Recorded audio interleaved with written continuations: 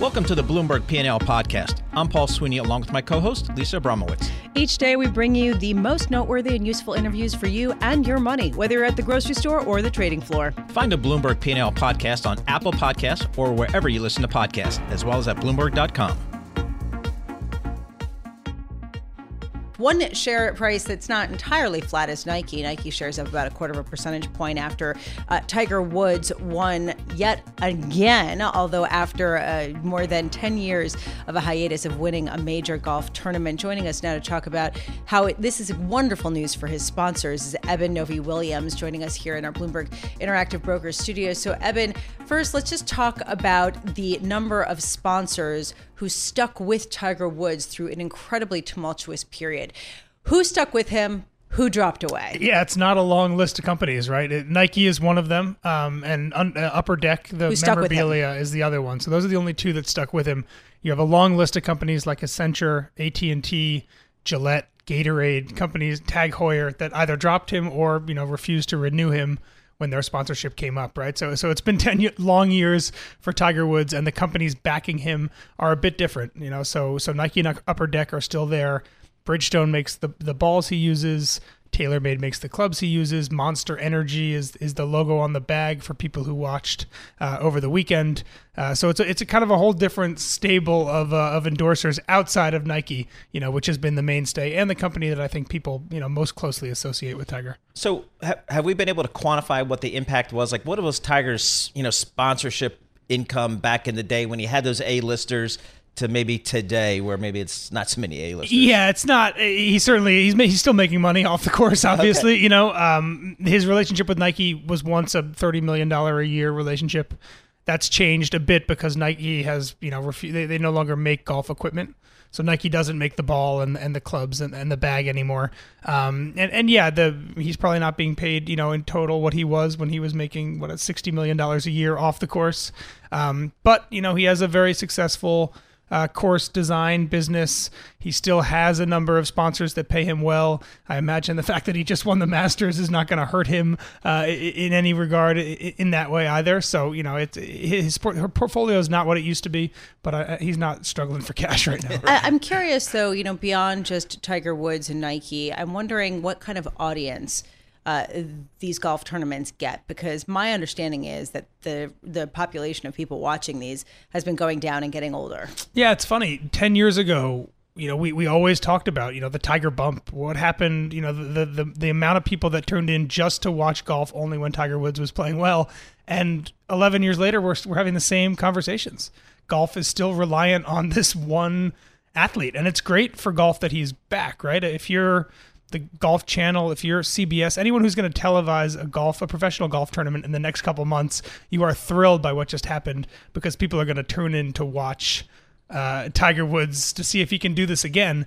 The bigger underlying issue is the sport still, is reliant on a 43-year-old with a bad back, right, who is not going to be this good in another 11 years, right? Right. There is a finite end to Tiger Woods' dominance. It's amazing that he got back to this stage, but you can make an argument that it's not great for golf that he is still the number one biggest draw. Well, a lot of winners came out of yesterday's performance by Tiger Woods, but one of the losers, which is the sports betting business in general. What happened? The bookies had the wrong side of this trade, I guess. It's funny. Tiger Woods, just because of his popularity, is almost always the most bet golfer in the field. And when Tiger Woods was bad, that was a great business opportunity for sports books. And, now that he won, it was a bad business opportunity. William Hill had a single bet that they paid out $1.2 million on. It's the biggest single golf bet liability they've ever had, taking bets in the U.S. FanDuel lost $2 million. DraftKings was out $1.5 million. A lot of sports books took a big bath on this. Again, it doesn't come close to offsetting the money they've made off of Tiger in the past 10 years. In general, being a sports book is a pretty darn good business model. Occasionally, you get burned by individual events, and this was certainly one that burned them. Interesting, but certainly a lot of winners yesterday, and from the broadcast networks, just to the sponsors, and I won't be surprised at all to see some of those A-list sponsors who left Tiger Woods when he had those troubles come flocking back, because you could just tell if you think about the if you follow the game of golf and you just kind of look at your Twitter feed or your Facebook, it was just exploding yesterday with Tiger Woods in contention at the Masters. So it's a whole nother dynamic, as Eben was mentioning. So Eben, we appreciate it. Eben-Novy Williams from Bloomberg News bringing us the latest on everything that is Tiger Woods and golf. He is back.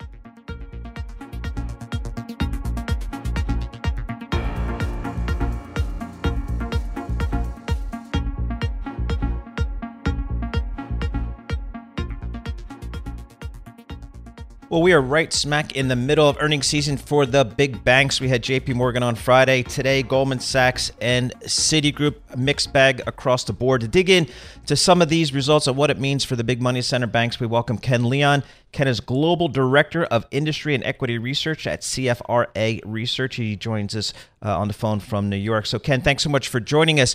What are some of the takeaways that you are seeing from some of these first wave of big bank earnings?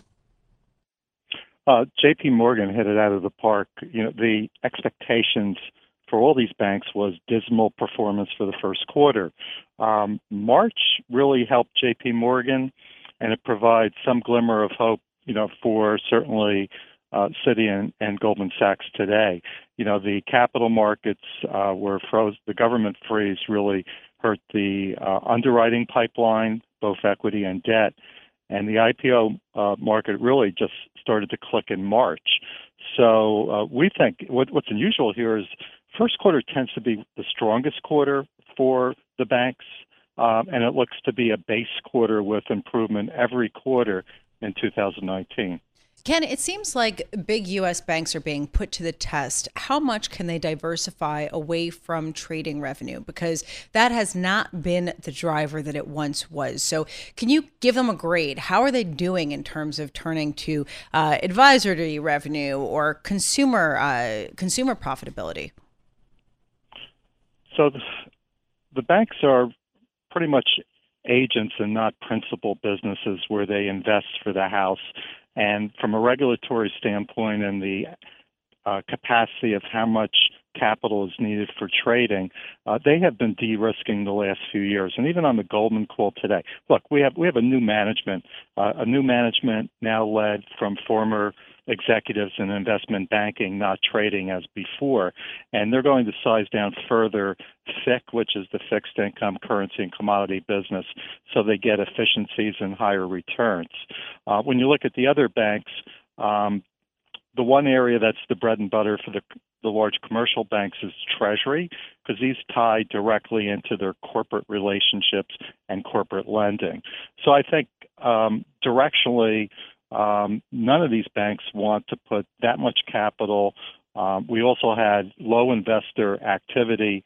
We had low volatility as measured by the VIX. Well, put that together, you had high upper teen negative declines in trading. So you want to be in other businesses that you have confidence can grow. So, Ken, as a former Wall Streeter, I always take a look at the cost line for some of these big investment banks because that usually goes to headcount and to compensation, two things near and dear to my heart as a former Wall Streeter. But I see for Goldman Sachs down 20% firm-wide expenses. Is that just the people side of the business? So part of it is the early stages of efficiencies from heavy technology investing. It is absolutely not major headcount cuts. Yet what's interesting for Goldman, 35-40% of their workforce is technology, and that's what's driving their platforms in the business. For the other banks, the efficiency ratios seem to be more of a fading indicator that none of the banks have conviction to say that we're going to go from low 60% to low 50% in the next 2 years, as they did for several quarters, not this one. And even asked that question, Citigroup today, they kind of backed off because there is that uncertainty just about global economy and the capital markets, but that's generally part and parcel for these banks. Ken, one notable factor also was Citigroup's win on bond trading revenues. They actually posted an increase year over year after an expected decrease, and the other banks that have reported have all seen declines in their year over year comps for bond trading. I'm just wondering, Where is Citi getting the volumes? How do they eke this out?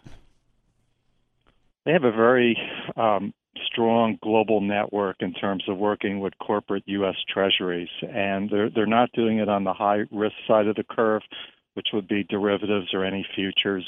It's mostly plain vanilla Treasury services, and that continues to be a strength for Citi, also for J.P. Morgan. What's interesting is Goldman Sachs really wasn't in those parts of fixed income trading, and they have increased their headcount to go there and take market share. So, when I think about Citigroup, I'm looking at the stock here. It's up almost 30% year to date. How is this company positioned globally from a franchise perspective? It seems like they have, they really had a tough time coming out from the financial crisis, but they've seemed pretty solid.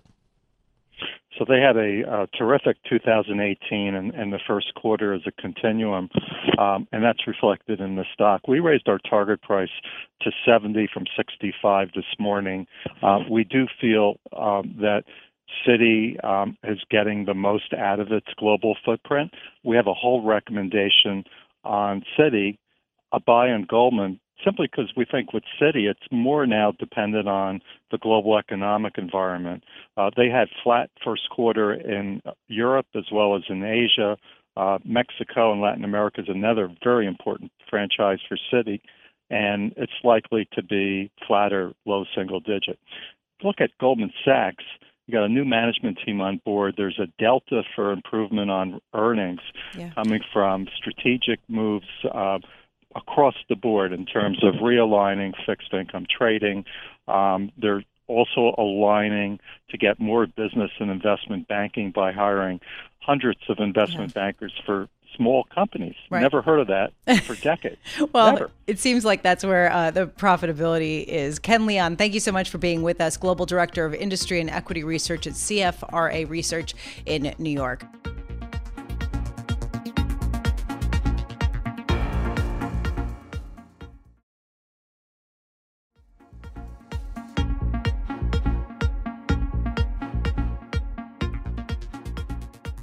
Well, there's a great story out on the Bloomberg terminal today about taxes. Yes, taxes can be interesting. Basically, the gist here is President Trump gave most Americans a big tax cut last year, but the problem is they did not notice it. In fact, just 1/5 of taxpayers believe that their taxes have been cut. So to get a sense of what happened here with the messaging, we welcome Laura Davison, one of the reporters on this story. Laura's a Congressional Tax Reporter for Bloomberg Tax. She's on Capitol Hill in Washington, D.C. today. Laura, thank you so much for joining us. So again, there was a tax cut. Not a lot of people believe there was a tax cut. So what happened with the messaging?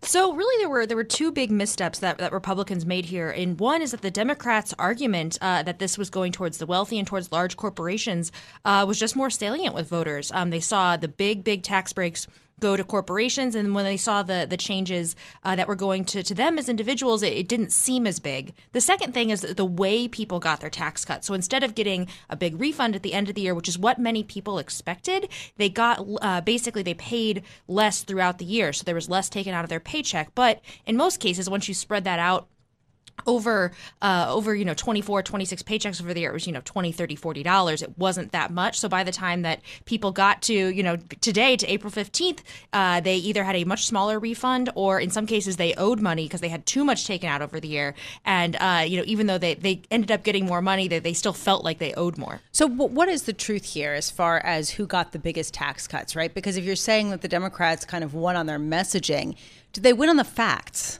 Well, it really depends. So you look, our tax system is progressive. So that means that there are higher rates for people at the higher end of the income spectrum. So people who make more also pay more, but they also got a bigger tax cut in comparison overall. So it's a little bit tricky to say, who definitively won and lost, but particularly in a lot of states where Democrats are, who are already disinclined to like this tax cut, New York, New Jersey, they were also limited by the state and local tax deductions. You used to be able to write off all of your state and local taxes. That's now capped at $10,000. So lots of voters in the Northeast and California are finding that they actually saw a tax increase. Overall, it's a relatively small portion, about 5-10% of people actually had their taxes increase, but they're mostly in Democratic-leaning places, and they feel that they were targeted by this law. Boy, you can count me as one of those people who paid lost on note SALT deduction. So here being the metro New York area. But Laura, Trump's top economic advisor, Larry Kudlow, last week, I believe, said that the tax cut package had largely already paid for itself. Is that accurate? That is not. We have seen that there's been some economic feedback from the law, but it's really only paid for a fraction of the $1.5 trillion that this cost over a decade. And once you throw on, what it costs to service this debt, it's even more than that $1.5 trillion, approaching almost $2 trillion. So that's simply not the case. And when you look at Republicans have been a little bit inconsistent on their messaging about this. At times they've said, "Oh, look, we never said this was going to pay for itself." Kudlow said it would pay for itself, but the facts and the numbers that have so far been coming in have shown that it has not paid for itself, and it probably will not over the course of the next decade. Laura, I want to go back to the SALT, the state and local tax deductions that were eliminated basically or capped at $10,000. Is there any evidence that residents of some of the high tax states, New York, New Jersey, California, have been moving to lower tax states in response to this tax law change?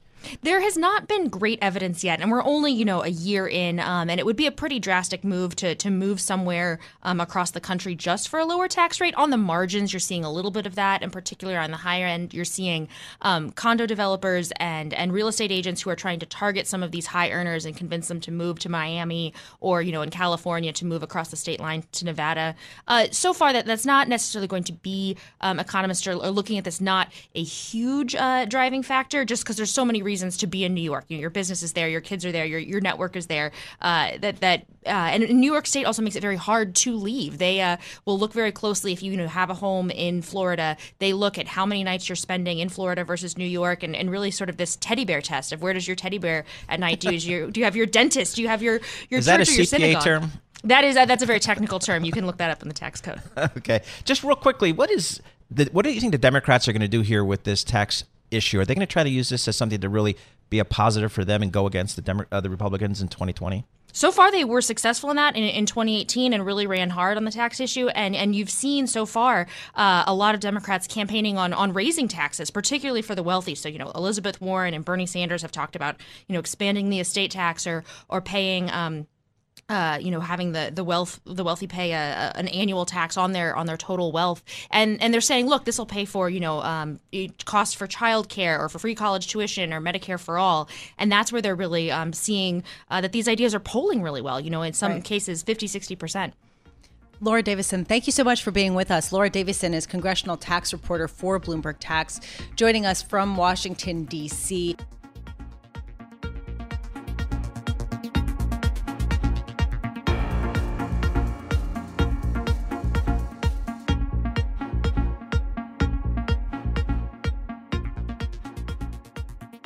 Well, it looks like the on-again, off-again trade talks between the U.S. and China are most certainly back on again. To get the latest, we welcome Mike McDonough. Mike is the chief economist for financial products at Bloomberg. He joins us live here in the Bloomberg 1130 studios in New York. So, Mike, is China just going to buy more soybeans from us, or is there something more substantive coming down the pike? I think we're going to see something far more substantive than China buying more soybeans. I think the reason we haven't seen a deal yet, there's many reasons, but one of them is they are trying to do something that is a little bit more holistic, that answers for some of the investor access into China, some of the intellectual property issues, and of course, China buying more stuff. China buying more stuff is actually the easiest thing to tackle, and if that was it, this would have been done months ago. It's trying to figure out how do you open up more of China's economy to foreign investors? How do you deal with intellectual property? And what is the enforcement mechanism put in place to make sure that that happens? Well, talking about the enforcement mechanism, Steve Mnuchin, the Treasury Secretary in the United States, said over the weekend at the IMF meetings that the U.S. is open to facing repercussions if it doesn't live up to its commitments in a potential trade deal with China. So this actually speaks to the mechanism of enforcement. And my question is, How significant is that statement by Treasury Secretary Mnuchin? I know there had been some debate over what, if it was decided China wasn't following through with part of the deal, what would happen. The U.S. wanted to put sanctions back on China. China wanted to be able to reciprocate. I think that was a line in the sand that had been drawn, that the U.S. was saying no. So it would indicate that there has been some progress made on that front. But I'd be really, really interested to hear President Trump's comments on that suggestion to see if they're aligned there. So, Mike, when you take a look at both sides, I'm thinking about China here. Who is more incented to get a real deal done as opposed to one that is more of kind of a headline-like deal? Well, I think, China would like to see a deal that kind of makes this go away, this problem. But I think, what China's worried about right now is not just getting this deal done. They're looking further ahead, and I think they're worried about 2020. What if the economy starts to slow in 2020? What is the situation going to be, right? If they pass a holistic deal, you have these enforcement mechanisms in place.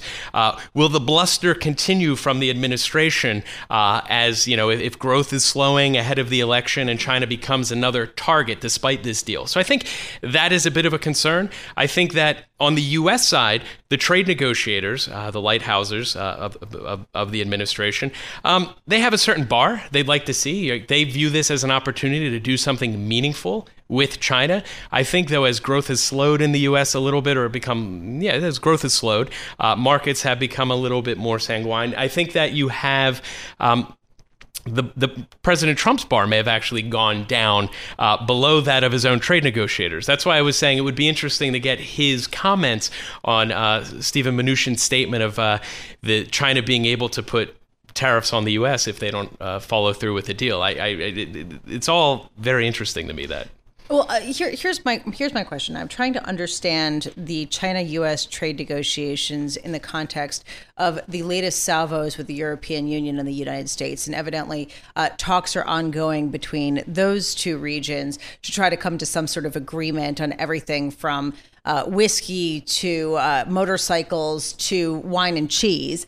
I'm just trying to figure out, why is that happening at the same time that we're also hearing about the China talks? Well, it's interesting, right? I think that the Europeans are concerned at the moment that if there is closure on the U.S.-China trade talks, that they are going to become the next target of the administration. And I guess you're starting to see some signs of that. So, maybe it's a precursor for something more direct targeting Europe, but we're all going to have to kind of wait and see, I think. Yeah. Mike, wonder if you could give your comments or your thoughts on this, but it seems like, that the tariffs, as it relates to China, actually worked. It brought them to the table, and it has them maybe negotiating in a way that's maybe a little bit more than we even anticipated initially. Yeah, so I was talking about the bar in the U.S. I think the bar for China also went down, right? So when the trade war really started, you were starting to see a deceleration of China's economy. It wasn't due to the trade war. It was due to the deleveraging cycle they were having at home. They misjudged the impact that would have.